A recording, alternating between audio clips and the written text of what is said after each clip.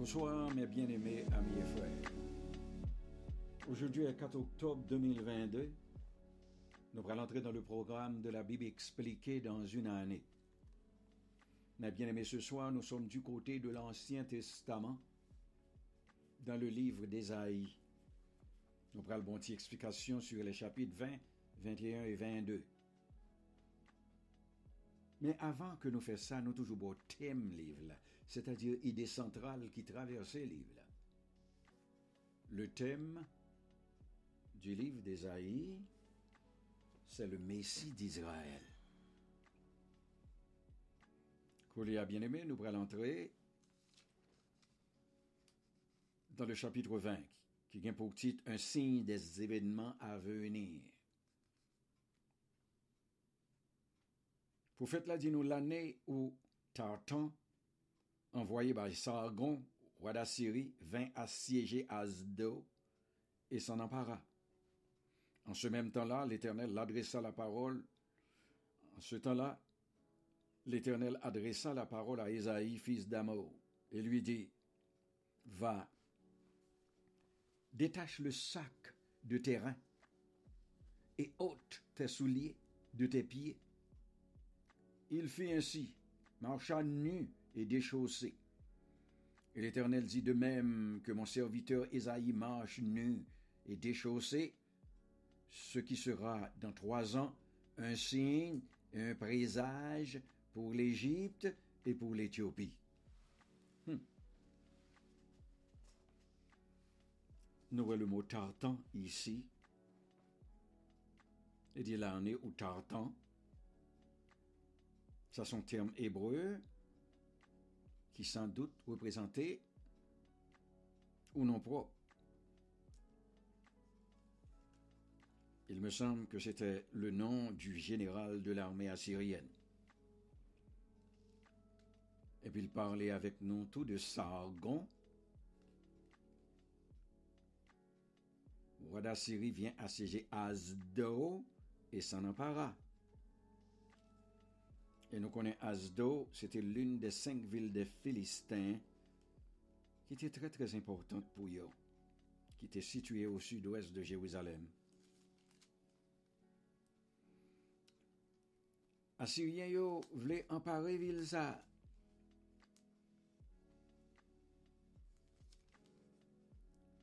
Mais dans le verset 2, la Bible dit nous en ce temps-là, l'Éternel adressa la parole à Ésaïe. Un coup, Ésaïe a commencé pour le peuple la leçon ça que durant 3 ans, avant le discours lui-même, l'armée assyrienne pour le chercher, attaquer, mais le Seigneur baille Ésaïe un mot d'ordre. Il dit, monsieur, retirez sa claque dans non? Retirez soulier dans le pied ou? Marchez nu dans la ville là. Parce que le Seigneur a ordonné Ésaïe pour le dépouiller de tous ses vêtements, qui étaient un signe de déshonneur et d'abaissement.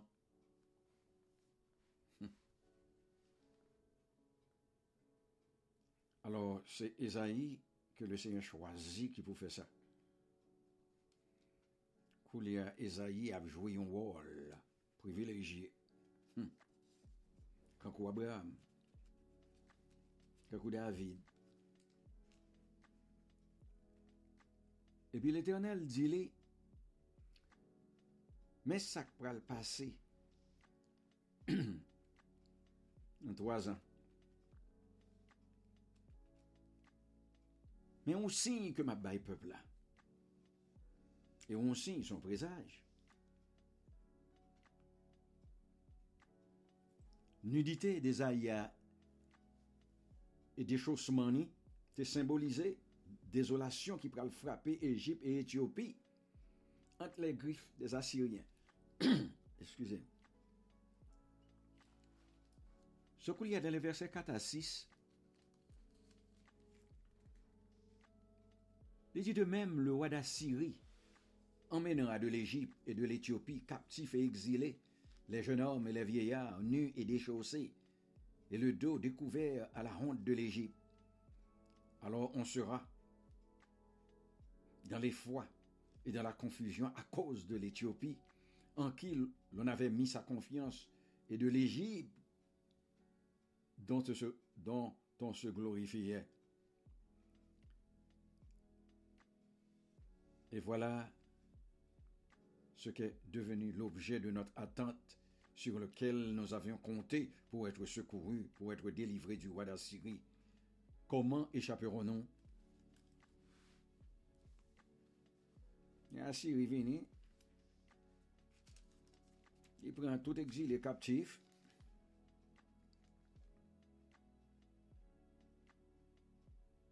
et puis mes prophéties Isaïe étaient faites en 3 ans. Toutefois, ils ont gagné en Éthiopie, toutefois que ils ont gagné en Égypte,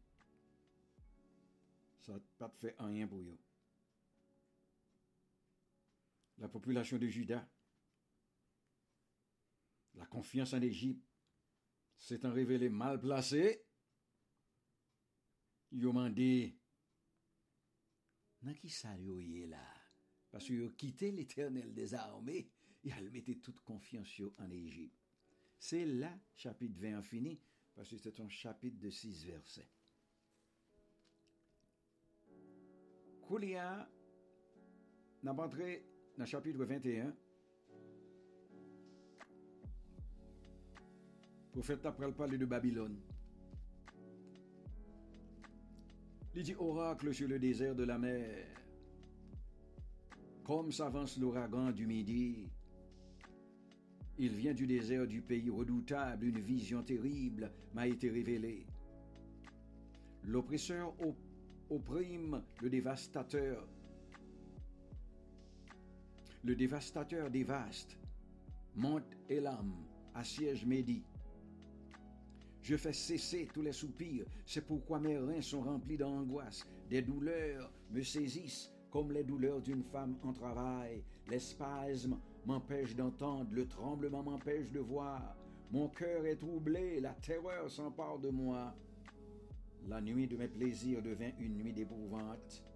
On dresse la table, la garde veille, on mange, on boit. Debout, prince, oignez le bouclier. Il dit, le prophète l'a dit, désert de la mer. Allusion, il a fait au sud de la Babylonie, région située près du golfe Persique, région qui était très fertile. Mais ouragan du Midi a passé. Sur comparaison, ça est lié à la soudaineté des ouragans qui t'a passé, qui pour dévaster le territoire d'Israël. Et le renversement tout de Babylone était aussi inattendu. Mais là, parler de Élam et Midi. Les Élamites et les Mèdes faisaient partie de l'armée perse qui vainquit Babylone. Esaïe dit non, que le une douleur, il était un tremblement. Pourquoi? À cause de la sauvagerie, de la violence que le devait prophétiser. Prophétie ça a été rempli d'agitation extrême. Et puis il dit on mange, on boit. C'est que il va le tomber dans l'épreuve, tandis qu'il a mangé, à boire. Balsaja dans festin. Et puis, mais, dans quelques instants, l'épreuve pourra le tomber sur eux. Car ainsi m'a parlé le Seigneur, va, place la sentinelle, qu'elle annonce ce qu'elle verra. Elle vit de la cavalerie, des cavaliers 2 à 2, des cavaliers sur des ânes, des cavaliers sur des chameaux. Et elle était attentive, très attentive, puis elle s'écria comme un lion. Seigneur, je me tiens sur la tour toute la journée et je suis à mon poste toutes les nuits. Alors, mes sentinelles là, qui est Esaïe, il place ses têtes sur un par yo. Mais ça l'oué, il y a cavalier qui montait sous âne, cavalier qui montait sous chameau. Esaïe a tant des sentinelles qui ont averti. Monsieur militaire à l'approche de toute bagaille ça yo. Mais la mer morte. Tout le monde a observé. Et Esaïe, qui constitue la sentinelle là, l'a continué à faire rapport. Il dit, elle est tombée, la Babylone. Esaïe a proclamé ainsi la fin tragique de la puissante Babylone. Et Assyrio a pu faire la guerre avec eux. Koulia, mais l'Arabie pour le passer. Non problème tout. Oracle sur l'Arabie. Vous passerez la nuit dans les broussailles de l'Arabie. Caravane de dedans. Portez de l'eau à ceux qui ont soif. Les habitants du pays de Théma portent du pain aux fugitifs, car ils fuient devant les épées nues, devant l'arc tendu, devant un combat acharné.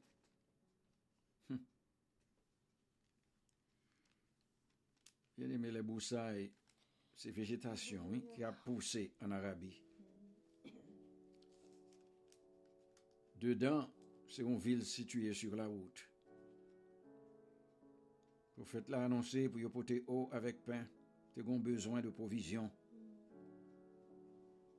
Ça, c'est l'armée la syrienne. Pas de rien. Théma se trouvait sur la route de la mer Rouge. Tout le monde a fui. L'Arabie a couru. Les Assyriens ont couru derrière eux. En effet, conquête a été faite. Nebuchadnezzar, roi de Babylone, prend zone dans boulé. Hier, nous allons entrer dans le chapitre 22. Jérusalem maintenant. Oracle sur la vallée des visions, qu'as-tu donc que tout ton peuple monte sur les toits? Ville bouillante, pleine de tumulte, cité joyeuse, tes morts ne périront pas par l'épée. Ils ne mourront pas en combattant. Tous tes chefs fuient ensemble. Ils sont faits prisonniers par les archers. Tous les habitants deviennent à la fois captifs tandis qu'ils prennent au loin la fuite. C'est pourquoi je dis, détournez de moi les regards. Laissez-moi pleurer amèrement. N'insistez pas pour me consoler du désastre de la fille de mon peuple, car c'est un jour de trouble, d'écrasement et de confusion, envoyé par le Seigneur l'Éternel des armées dans la vallée des visions. On démolit les murailles et les cris de détresse retentissent vers la montagne. La vallée des visions. L'apôtre l'a dit, c'est allusion à Israël. Puisque Dieu révélait souvent à Jérusalem sous la forme de visions. Cependant, l'habitant de Jérusalem a refusé de repentir. Sacrellement, les prophètes l'a cattu donc. Le prophète reprocha à ses concitoyens de se livrer à des fêtes somptueuses. Alors, bagaille qui était mieux pour être fait, c'est pour tout tomber dans la repentance. Il dit la famine et la maladie causeraient des ravages. Tes chefs fuient ensemble. Au lieu de défendre leur ville comme on aurait pu, les chefs s'enfuient pour sauver leur propre peau. Pleurer amèrement, la douleur d'Ésaïe était profonde. Il ne pouvait pas prendre part à la réjouissance. Il dit, voici de la grâce et de la joie On égorge des bœufs et l'on tue des brebis, on mange de la viande et l'on boit du vin. Mangeons et buvons, car demain nous mourrons. L'Éternel des armées me l'a révélé. Non, ce crime ne vous sera point pardonné. Que vous ne soyez morts, dit le Seigneur, l'Éternel des armées. C'est le verset 13 à 12.